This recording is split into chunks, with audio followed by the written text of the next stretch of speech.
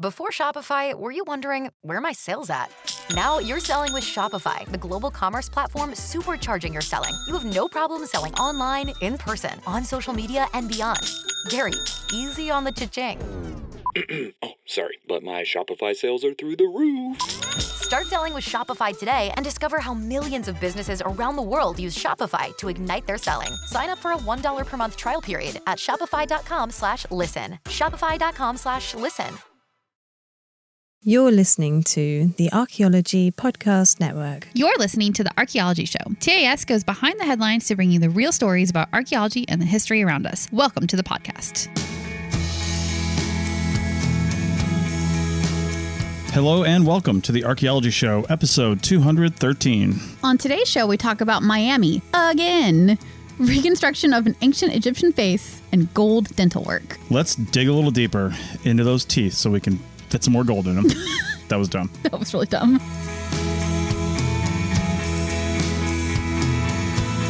All right, welcome to the show, everyone. Rachel, how's it going? Good. We are, for those following our travels, because that's all we talk about at first, just to incite negative iTunes reviews. You're so mad about that one, right? I know. We're leaving Mexico tomorrow. We've been here, this is the longest we've ever been anywhere in the RV. Yeah. Yeah, like 9 weeks. Yep. Something like that. Almost 10 weeks, really. Mm-hmm. Yeah, we're headed up into Arizona towards the Grand Canyon for a few days, which is finally looking like it's going to be warm enough that we won't, freeze our butts off every single day. So I'm excited about that. I don't know. There's a couple nights in the 20s. Well, right. True. In the evening, it'll be cold, but at least during the day, it looks like it'll be nice-ish. Indeed. All right. Well, this first section is actually an update to something we've talked about in the past. In episode 165, we actually talked about the Miami Circle, which is something that Rachel and I worked on. It was like the project we really got to know each other on because we'd met each other briefly on the project before that.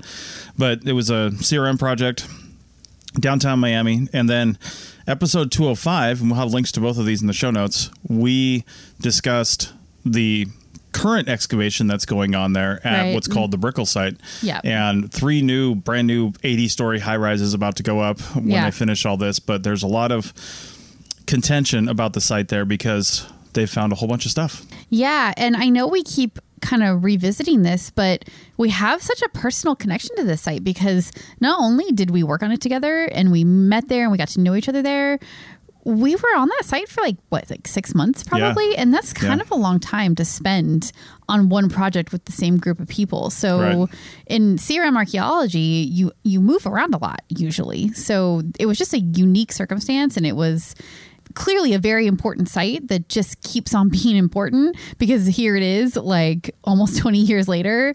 Well, maybe not quite. No, I guess that was 2005, wasn't it? Yeah, so we're 18 years later and we're still talking about it. We're still seeing it in the news. There's still contention about it.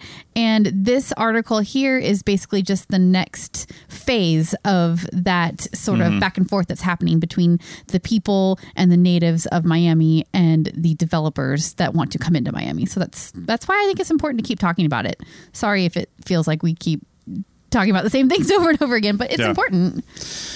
So on April 4th, a meeting was held by the Historic Preservation in Miami there, and they were going to talk about the planned development at the Brickell site. It's kind of a pre-meeting that was just kind of set up to so they could decide what they're going to do and to give people a chance to comment. So it's like not even like the actual meeting where they're making decisions. It's just like a, hey, we're doing this and we have to talk about it kind of a situation. Yeah, kind of sounds that way. Okay. Yeah. All right. So, but they're going to make some decisions out of this meeting based on what they were told by the people that showed up, and, to see what kind of plan needs to be made for preservation and things like that. Everybody's pretty solidly confident that those high-rise condos are going to go up.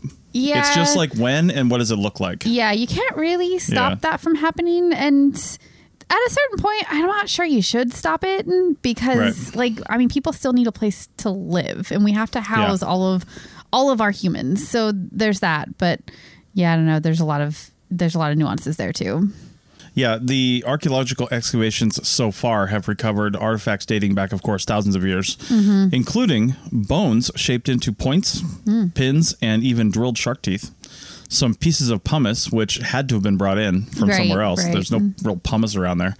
Lithic weights, usually those are used for fish nets, and lithic rock weights, basically. And usually weights look like something where it's almost like a rock with a tight belt around it. Yeah. Because it's got like a waistband. Right. Yeah. Where you would tie the rope that they would make. I'm using rope loosely, but it's like a rope that they would make. Cord or rope. Yeah. Tie it to a net. Yeah. And of course, pottery sherds. But Miss Heather Walker on 6 South Florida, who wrote this article, said shards. I guess I can't really fault her for that too much. But I know. It's such a weird word. It probably, even if she was trying to write shards, it probably autocorrected to shards. Probably. I can't tell you how many times it happened to me when I was typing that word. So I get it. But yeah.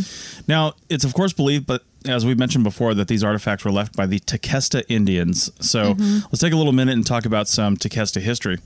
They have lived in this region since at least the 3rd century BCE. Wow. And that's really solid evidence that we have going back that far. The site that we were on, actually, I thought they dated stuff going back way further than that, but maybe not proof that it's Tequesta Indians. Maybe not, yeah. Right, yeah. So, or at least can't associate it with stuff that the Tequesta Indians did, right? Yeah, and the dating on that site actually would be kind of hard because it was all like waterlogged, so I'm not sure what they had to actually pull dates out of, but yeah.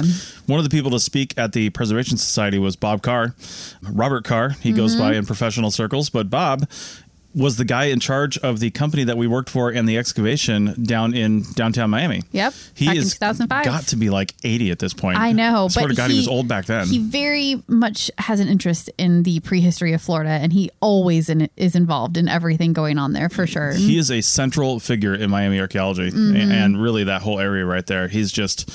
He's got his hands in so many different things, and if anybody does anything archaeological, he's got a hand in it, or knows about it. Exactly, Yeah. he's an advisor, something of those. Yep. But he called the town the birthplace of Miami. Oh, wow. He's calling it, and he is calling it a town. He said there's a 2,000-year-old sediment that's really settled around, not the Miami Circle, but north of the Miami Circle, where we actually excavated on the north side of the river.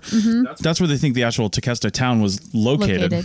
And this is, again, we dug there in 2005 and 6, like you said, and at the time of European contact, there was an estimated 100 to 10,000 Tequesta in the region. And I don't know why there's such a big range. It's just ethnographic reports and journal reports and people writing in their diaries and stuff. So it's hard to say how many there actually were. Yeah, I'm sure it's hard to actually tell that. But it is really interesting to have a full-on town site, though, that is that old. Because if it's not associated with some kind of monumental architecture or whatever, it's kind of hard to identify that sort of stuff. So to have it is really exciting. And I'm sure archaeologists definitely want to get their hands on it from an excavation standpoint. Right. Yeah. European contact would have been, well, in that area, it could have been in the mid to late 1500s. But I didn't really see when contact happened there, but it could have been 1600s as well. Could have been, yeah, somewhere in there. But one of the oldest cities, if not the oldest city in the United States, is St. Augustine in Florida, right? Yeah, and that was 1500s. Yeah, and that's far north of there, but there's nothing saying they wouldn't have made their way down south at some point. Yeah, for sure. Not too long after that, yeah. By the 1800s, a couple hundred years after contact, their numbers had drastically dwindled from not only settlement battles, like them just trying to hold their land, but also a lot of them were brought into slavery and disease, of course, which is what took down many, many Native Americans just because they weren't used to European diseases. It always strikes me as odd that the Europeans weren't equally taken down by Native American diseases. You'd think that would flow both ways, but well, and I do know that, you always hear about trade happening from the Native Americans towards the Europeans. I'm sure they gave them, blankets and other stuff, just like we gave them. Right. And I don't know, did we just have much worse diseases because of the cities we were living in? Maybe. As Europeans? Might be, yeah. Yeah. I mean, when you have a lot of humans crammed together in the same area, that is where diseases are born, and Native Americans always live further apart. So maybe they just had fewer things to pass on, basically. And of course, that's not 100% true a lot of places. I mean, there have been some, like Cahokia. Some really big cities. There's 20,000+ people jammed into Cahokia in Illinois. So, yeah. Anyway, they likely had frequent encounters, the Tequesta did, with the more numerous Calusa tribe that lived in southwest Florida. So they were like over in the Tampa area. And that Fort Myers area. With the research I did said there was a lot more numbers of them, and they were kind of always like encroaching on Tequesta territory. So the Tequesta, from what it sounds like, even though they had a town for 2,000 years, it sounds like they were always fighting to kind of keep that territory and eventually, of course, lost. Yeah. Yep, so for sure. All right, so back to this meeting that was held by the Historic and Environmental Preservation Board at Miami City Hall. Some people in attendance, this was reported, I was like, in the world of obvious news, some people in attendance were in favor of preservation and others were in favor of development. Yeah. No, sure. Yes. Yeah. That is to be expected. I'm sure it was probably a 50-50 split. Right. It usually is, right? I mentioned that Bob Carr spoke, and you can see what he said in some of the articles, but a person named William Pessel also spoke, and he's an archaeologist from the University of Miami, and he was quoted as saying, "If we miss this opportunity to really preserve portions of this site and study the artifacts that have come from it, we miss the opportunity to fully understand where we have come from as a city and as a people." While he's not wrong, I'm pretty sure almost everyone in Miami is either from Cuba or New York or New Jersey. Right. So, it's not necessarily where everybody in Miami came from. But the people that lived on the land that you currently occupy before you don't necessarily have a voice in what happens in the future, but it is good to remember who they were and what they went through when thinking about what you're going to do in the future, if that makes sense. It's just like having respect for past peoples, basically. Yeah, and there's even division on the preservation side amongst the preservationists. Some think it should be preserved for education, which means maybe portions of it preserved as like a living heritage site. Maybe they have some sort of glass floor or something in one of the buildings if it's right over it that shows something or some sort of representation, right? That way. So again, for education. And then some of the local tribal representatives, again, not representing the Tequesta because they're not really there anymore, say it should be left alone as a sign of respect, which is usually a common Native American response. Their best preservation method is just don't touch it. Yeah, but that's unlikely to happen in downtown Miami. It's just so hard given where it is. So you have to find a happy compromise between the two, which I think might be really difficult in this situation. Yeah. What's making those local tribes really say that is there are graves on the site, like we found to the north of the river. We did, Yeah, so they really get cautious when there's stuff like that around. Yeah, well, it's just really important to Native American ideology that graves aren't disturbed. That's like even relocating them is really not cool, depending on which tribe you're talking about and how they feel about the afterlife and how it's being treated. So, yeah, I mean, I get that. Yeah, the developer said they've spent millions of dollars doing the archaeology in an attempt to preserve the artifacts found. They say they've got a preservation plan that they developed prior to starting and that they're using as a guide as they're moving forward for how to extract things and what they're doing with it. But then that they're also working on a more detailed preservation plan moving forward as this excavation starts wrapping up, right? And it's not supposed to wrap up for, several months now, at the very least. But the developer, Jorge Perez, again, he said they've invested tens of millions of dollars to ensure the archaeological integrity of the project. And therein lies the reason why developers and archaeologists do not always get along. We cost them a lot of money. Yep. But it's our cultural heritage too. You know? I mean, that being said, he's going to put up 3 80-story, luxury high rises where each condo is probably going to cost $500,000 to $3 million, right? Depending on what floor you're on. So, I think they'll be all right. Yeah. So anyway, he says that the biggest thing with this meeting that they had a problem with, the developers, was that taking any step toward additional designations like naming a historic site or something like that, something of national significance or at least local significance, is premature and that they should wait for the excavations to finish. Because he's actually savvy as a developer in saying that, because once the excavations are finished, that means there's nothing left there.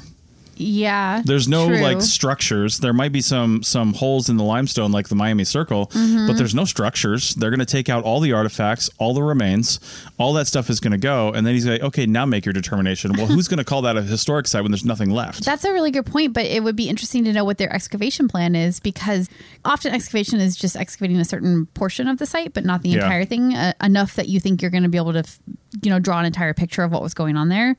So there might be still significant buried deposits that they don't touch even after the excavation. So there's that. But also thinking about the Miami Circle and what this guy might be doing, you're right, because the Miami Circle was preserved. Yeah. But it's not a thing that people go to see. You don't even know it's there. You just think it's a glorified dog park. So to have that land turned into something like that would be just a repeat of the mistakes that they made with the Miami Circle and what they did wrong with turning that into a landmark. So there's just got to be a better way where it's pleases everybody. It's hard. It's impossible to please everybody. I know, but it'd be great if people in the area could actually learn about the native peoples that occupied this area before them. Yeah. We'll just have to see how that goes. Yeah, if it doesn't go in their favor for some reason, it's going to. But if it doesn't go in the developer's favor, I would love to see the expression on his face when that's read out at the board decision. Unfortunately, I can't be there to see that expression. But what I can see is the expression on a 35,000-year-old Egyptian face. We'll talk about him on the other side of the break. Pulling up to Mickey D's just for drinks? Oh, yeah, that's me. Nothing extra, just perfection and a straw. Coming in hot for the coldest cups on the block. Because there are drinks. Then there are drinks from McDonald's. Mix things up with any size lemonade or sweet tea for $1.49. Perfect with our classic fries. Price and participation may vary. Cannot be combined with any other offer. Ba-da-ba-ba-ba. Join us today during the Jeep Celebration event. Right now, get 20% below MSRP for an average of $15,178 under MSRP on the purchase of a 2023 Jeep Grand Cherokee Overland 4xE or Summit 4xE. Not compatible with lease offers or with any other consumer incentive offers. $15,178 average based on 20% below average MSRP from all 2023 Grand Cherokee Overland 4xE and Summit 4xE models in dealer stock. Residency restrictions apply. Take retail delivery from dealer stock by 4/1. Jeep is a registered trademark. Welcome back to episode 213 of the Archaeology Show. Lucky 213. I don't know. Why is it lucky? Because it's a 13? I don't know. Because it's unlucky normally. Yeah. I don't know. I think you're reaching there, but okay. So anyway. Sure. All right. Well, I mentioned expressions on faces. There's a Popular Mechanics article titled, "Scientists Reveal the Real Face of a 35,000-Year-Old Egyptian Man." And check the show notes on this one. We actually have the source article for this, which is pretty cool. So let's talk about this. Again, Popular Mechanics. The man died in Egypt, again, 35,000 years ago approximately. And that's about 32,000 years before the first pharaoh in Egypt. What? Yeah. That's ridiculous. I mean, people have been there for hundreds of thousands of years. Well, sure, but do you even call him an Egyptian at that point? Well, I mean, as much as you call the Tequesta Indians the first Floridians. Yeah, true. I mean, Florida's only been Florida for a few hundred years. Right. So maybe not even that. I don't know what they called it when they first got there. Yeah. I think point. it was Florida early on because Florida means something like, it's like flower or something in Spanish or some of the, I can't remember what language it is, but I remember seeing flower or. Well, flores. Yeah, flora. Yeah. Like flower land or something. I don't know. All right. Anyway. Tangent. Anyway, the only artifact recovered with the remains we're about to talk about was a stone axe. That was pretty much it. Okay. They were excavated from a site called Nazlet, Qatar, 43 years ago. Now, we do know some things about these remains because a lot of the skeleton was preserved. And the skull was actually preserved very well. Okay. What we knew about him is he was 5 feet. Well, first off, he was a he. So we can tell that pretty easily. Stood 5 feet 3 inches tall. Was between 17 and 29 years old. And maybe you can talk about how we might know that. And is the oldest Homo sapien found in Egypt. One of the oldest found in the world. Not the oldest found in the world, of course, but one of the oldest found in the world. Because we don't have a lot of stuff. Further you go back, the harder it is, for us to find stuff because there's fewer of them and, preservation's hard. So for nature to do. But how do we know that he's 17 to 29 years old, do you think? What are some of the ways they could figure that out? Well, it probably has to do with the fusing of his bones. Yeah. So when you're a child, there are certain bones, which I can't remember all of them off the top of my head, but I do know your clavicles, which are your collarbones, are one of them. They don't fuse until you reach a certain age. There's some of the bones in your skull that don't fuse. And I thought, if I remember right, the skull ones take a long time. They do. Yeah. So there's a bunch of different bones that the clavicle always jumped out at me because that's the last one to fuse. I'm pretty sure you can be in your late 20s before that one is in its fully fused adult state. Right. So it's probably some combination of whatever bones were fused or not fused based on what they had of his remains that allowed them to get to that young age range. When you get over into your 30s, 40s, 50s, it's harder to say. You're looking at wear on your teeth and other things like that to make a guess. But at that point, it's really just a guess. Well, yeah, tooth wear depends on what you did and how you lived, too. Yeah, that's why the aging from bone fusing is actually like a really great way, and it's really solid because we have research and evidence about when these bones fuse for people. So the Brazilian scientists that reanalyzed these remains used photogrammetry, which is a little shocking to me, to recreate what this man may have looked like. Now, photogrammetry we've probably glossed over on this show. We talk about it a lot on the Archaeotech podcast, and I've done photogrammetry before. Photogrammetry is generally taking a whole bunch of photographs from different angles and different positions of a thing, and then stitching those photographs digitally together to produce a 3D representation of the object. The more photographs you have, the more, even lighting that you have and things like that, and like off angle things, the more you have for it, the better the computer can say, this is what I think this thing looked like. And honestly didn't know that they would do something like photogrammetry for this, only because photogrammetry, in my experience, has been used for, usually larger things. I guess we kind of use photogrammetry for like artifacts and stuff too, but it just, I don't know. For some reason, I thought they would do this in a different way. Yeah, it is interesting. And the way photogrammetry works is you're like basically doing like 360 around an object, taking photos and like top to bottom too, right? As many as you can and as many angles as you can. If you have a 360 degree thing, then yes. Yeah, that's why I'm thinking, because it's a skull, you can go all the way around it, right? So I could see how that would work well in this situation. Yeah, the first image that's produced from photogrammetry, and this is if you do any study, it really just produces usually what we will call in landscape archaeology is like a terrain map. A digital elevation model is what the actual terminology is, a DEM. And they produced a neutral black and white image, which is basically their digital elevation model. Now, here's the thing. The black and white image, of course, has skin, nose, eyes, mouth, ears. Some of that stuff they kind of had to give some creative license on, I would imagine. Yeah. Because when you do photogrammetry of the skull, you were going to get a massively accurate representation of the skull. Of the skull, right. So then what did they use to layer on? The original paper is actually in Portuguese, so you can't even read it. But what did they use to layer on the skin? And, we have a lot of obviously representations of human skulls and then what their faces looked like. So we can tell these minute differences within your cheek structure, your bones and all the bones in your head and your face and stuff like that, and probably interpret what your face probably looks like. I don't know how you can tell anything about ears or even lips or nose, like all the parts that are cartilage based, like that would be really hard to. I mean, you're definitely taking some guesses, and sure, like you said, we've probably got databases with like skull compared with a photo or an image of what they look like in real life. Right. But again, do they really have a database like that somewhere? I've never heard of a database like that. Well, we could. The data's there. Yeah.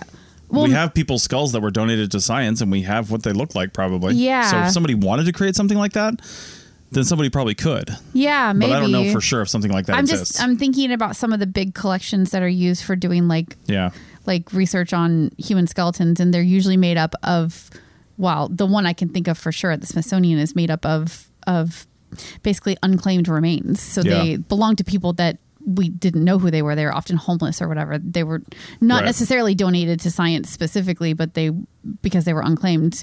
Anyway, so just curious, like how do you even begin to do that if you don't even have a population to compare it with? It'd be very hard. They also produced an image that, again, they took a lot more creative license on, and they made him black because he would have been black in Egypt at that time. That makes sense. Yep. And except not very dark black, if you know what I mean, right? Yeah. It's a kind of a lighter color, not light, but I would say somewhere in the middle range. Yeah. So they had to do something that was probably relatively mid range just to not make a determination. Probably looking at averages, in modern populations, right? And trying to kind of go with that. They also gave him facial hair, head hair, and what I thought was interesting is his facial hair looks like he's got like a 2-day shadow, and then his eyebrows look shaped. So I would imagine people back in the day would have had messed up eyebrows. How do you even cut those when you are using stone tools? You know what I mean? Like, what do you do? They might have been aggressive. Have your partner like gnaw them off? Like, what do you do? No, but they could have used like grease or something to smash those bad boys down. Or they just didn't care. About what I'm going to do to your eyebrows right now. Get some Einstein going on over there. No, getting dignified.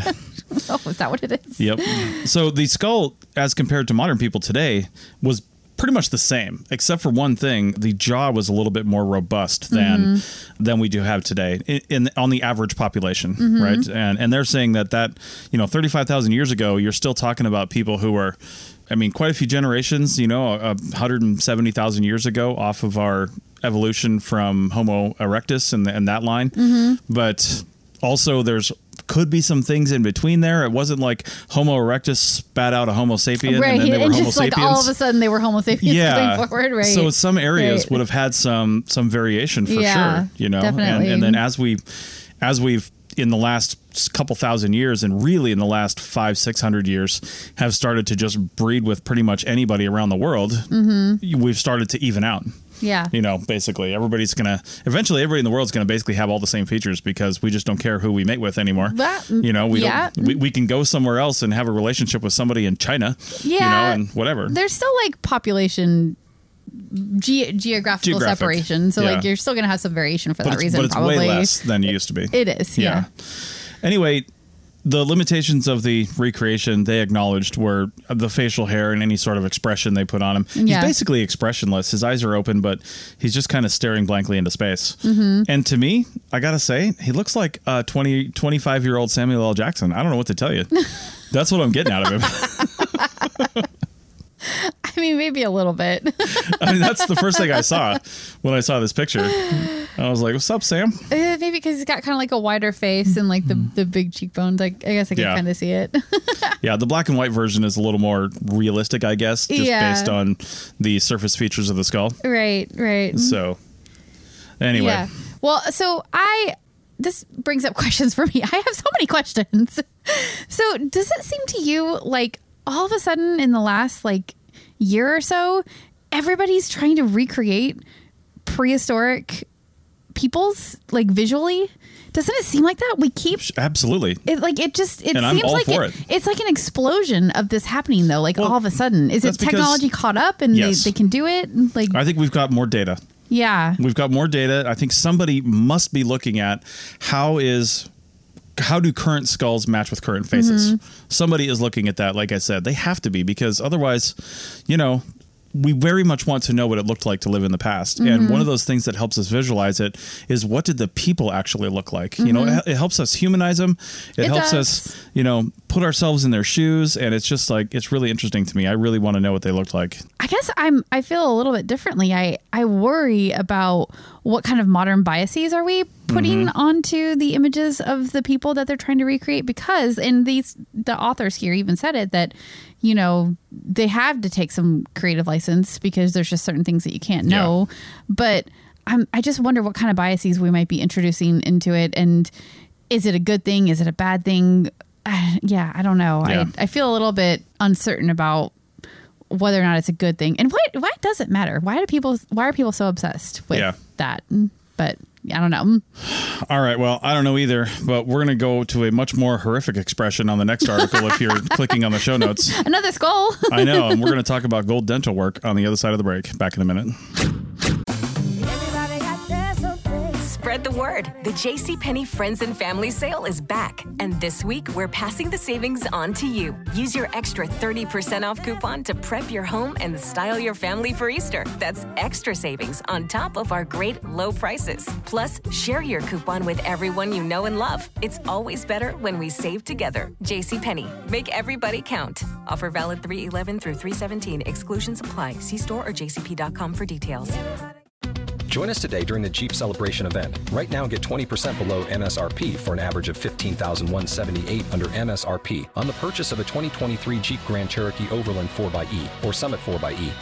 Not compatible with lease offers or with any other consumer incentive offers. $15,178 average based on 20% below average MSRP from all 2023 Grand Cherokee Overland 4xE and Summit 4xE models in dealer stock. Residency restrictions apply. Take retail delivery from dealer stock by 4/1. Jeep is a registered trademark.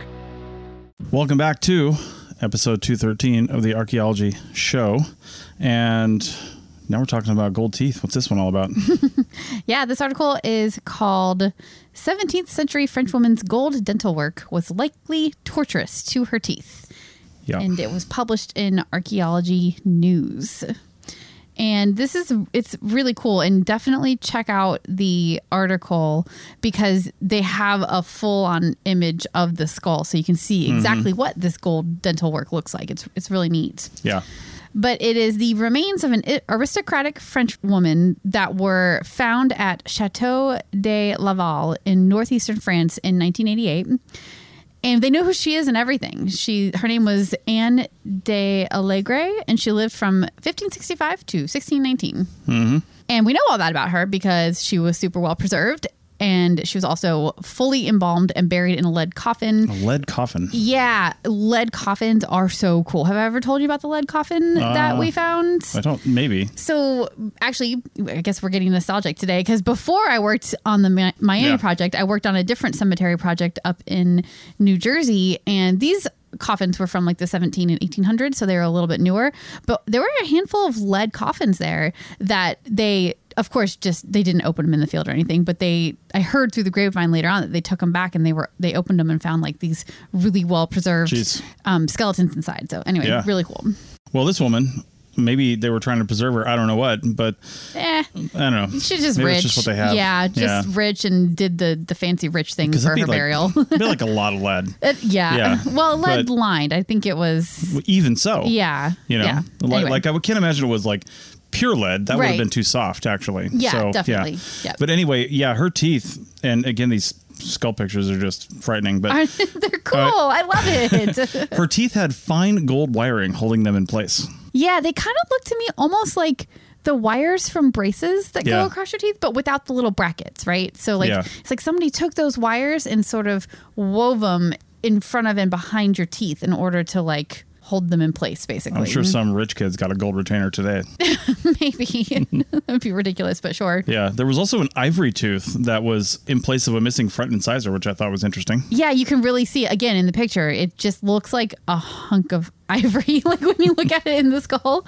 But I bet, for somebody who was probably hiding their teeth a lot anyway when they talked because she had bad teeth, I bet it did kind of like resemble a tooth enough that it at least didn't look like a hole in her mouth. Right. Well, she was excavated in 1988, but we're talking about her today because while they saw some of the wires that were visible in 1988, there's been a reanalysis, which is half the articles we talk about. Reanalysis, right? Yeah, and they reanalyzed her teeth and saw some new stuff. Yeah, the researcher's name is Rosen Culliter, and her team, they basically scanned the skull using a cone beam, which uses X-rays to create a 3D image, basically. Yeah. Now, that's what I would have expected more out of our last article, to be honest with you. Photogrammetry still surprised me just a little bit, but it is interesting. Yeah. Well, you know what it is because in the skull, they wanted to see the outside so they could reconstruct the outside.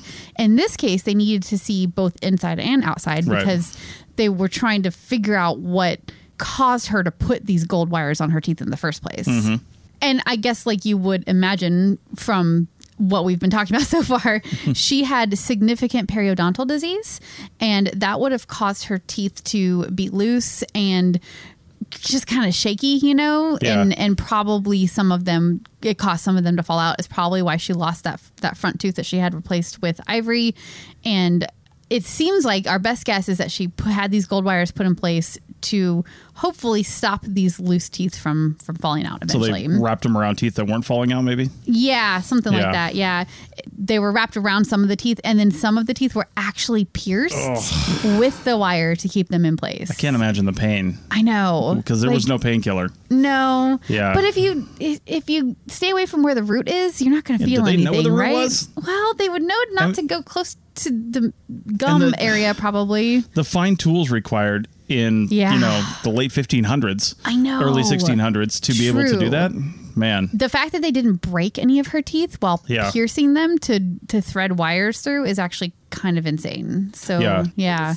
At the time, it was basically cutting edge dentistry, top notch stuff, people doing things, but they didn't have proper studies back then to find out like what are the long term implications of this. Yes. And of course, when she first had it done, she would have been in an amazing amount of pain. Right. Sure. No way around that. But lots of dental work is painful. Yeah. So like, okay, sure.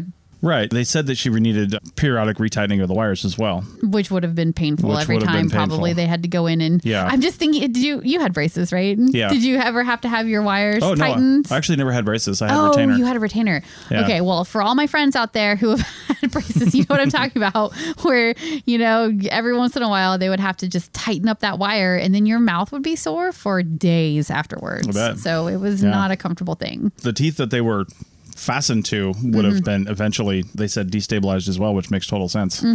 Yeah. Yeah. So they might not have been damaged, but then being used as like a tie-off point for the teeth that were falling out would have eventually caused damage to them as well. Yeah, they were postulating why she would have done this. And they said that it's, social pressure, and a lovely smile was, had perceived value in women at the time, as was the rest of their appearance. But there's actually a painting of her down the way here, which...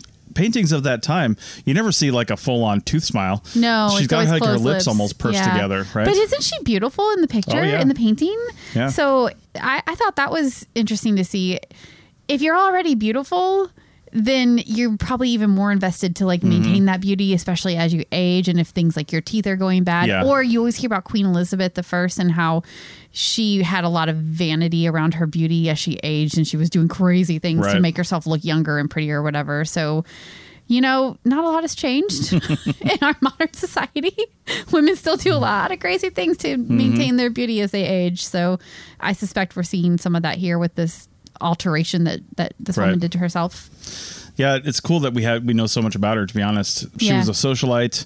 She was born at a time of the French religious wars, and she was a Protestant, where the majority of the population was Roman Catholic. So she already had that sort of controversy going for her. She was married twice, which is interesting. Widowed the first time before she was 21. That sucks. Yeah, and then she married a second time, and she was widowed again. They didn't talk much about her second marriage in this article, but she did eventually die at age 54 from an unknown illness. And of course, these gold wires were put into her mouth at some point before she died. Yeah, before she died, her property was seized, and she had to hide from Catholic forces during France's Eighth War of Religion from 1585 to 1589. Yeah. It's good to know that, the Catholics waged some good war back then. So, well, you know what? The Protestants were waging it right back at them. So it was just a time of religious strife, and just like God told them to. So continuing on with what her life was like, she also had a son named Guy who was killed in battle at the age of 20. Yeah. And just crazy that was what her life, like she's got her property seized. She has a son that she loses in battle. She's widowed twice. Like, this is a stressful life that this lady was living. For sure.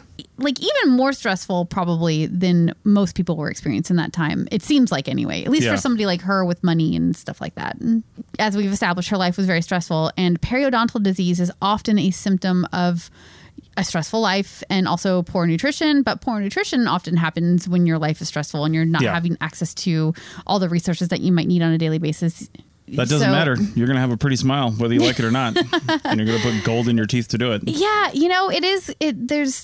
There's something about that makes me think it's like a control thing a little bit, right? Yeah. Like when everything in your life around you is falling apart, the only thing you can control is your own body, Yeah. And so you see that with people today too. Like, a lot of the things people do themselves because it's control that they have, they can do what they want. And, for her, she wanted her pretty smile. She was beautiful, but she was losing her teeth, and she was clearly probably not happy about it. So she had this work done to maintain a smile, and it might have done more damage than good, but I don't know. She did only live to be 54. So it was just tough life for poor Anne de Alegre here. Yep. All right. Well, that's about all we have for today. I guess come back next week when we'll, be in the United States, or again in some sort of border prison because we did something wrong. We took over uncooked bacon or something. They don't like that. Trust me, we're not going to do that. That's why I'm in charge of making sure our refrigerator is up to border inspection standards.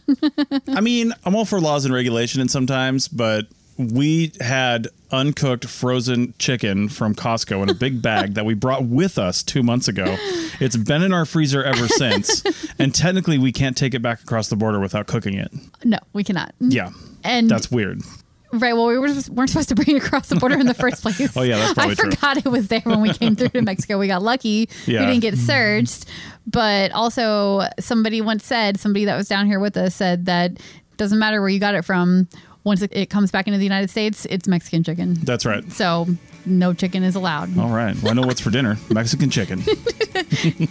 By way of the United States, I That's guess? right. That's sure. right. Yeah, let's do it. Imported Mexican chicken. Imported American chicken? Yeah, whatever. I don't even know. All Whatever. right. See you next week. Bye.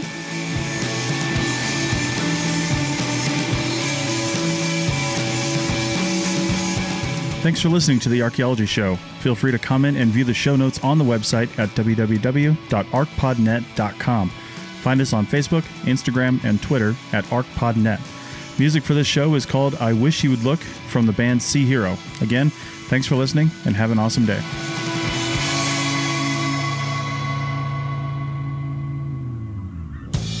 This episode was produced by Chris Webster from his RV traveling the United States, Tristan Boyle in Scotland, DigTech LLC, Cultural Media, and the Archaeology Podcast Network, and was edited by Chris Webster and Rachel Roden. This has been a presentation of the Archaeology Podcast Network. Visit us on the web for show notes and other podcasts at www.arcpodnet.com. Contact us at chris@archaeologypodcastnetwork.com. A person named William Pessel also smoke.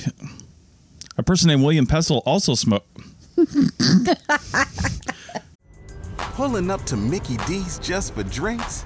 Oh yeah, that's me. Nothing extra, just perfection and a straw. Coming in hot for the coldest cups on the block. Because there are drinks. Then there are drinks from McDonald's. Mix things up with any size lemonade or sweet tea for $1.49. Perfect with our classic fries. Price and participation may vary. Cannot be combined with any other offer. Ba-da-ba-ba-ba. You've worked hard for what you have. Your money, your assets, your 401k, and home. Isn't it all worth protecting? Nearly 1 in 4 consumers have been a victim of identity theft.